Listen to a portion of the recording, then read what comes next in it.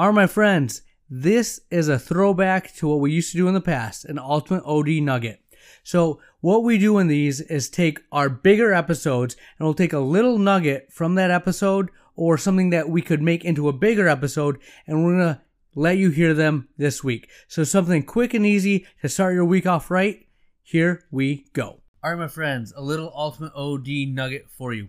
When you are looking to optimize your business, when you want to be the best you can be, something that I think you want to do is focus on what won't change. Okay, you can have a lot of different products, a lot of services, and those are going to evolve and change over time, right? If you put all your time, effort, and energy in that, it might be for naught. But focus on the things that are going to be evergreen. So how you have your office culture, how you treat patients, your protocol for if a patient has a problem. What are people always going to want? Great customer service. They want it in an efficient manner. They want time with the doctor.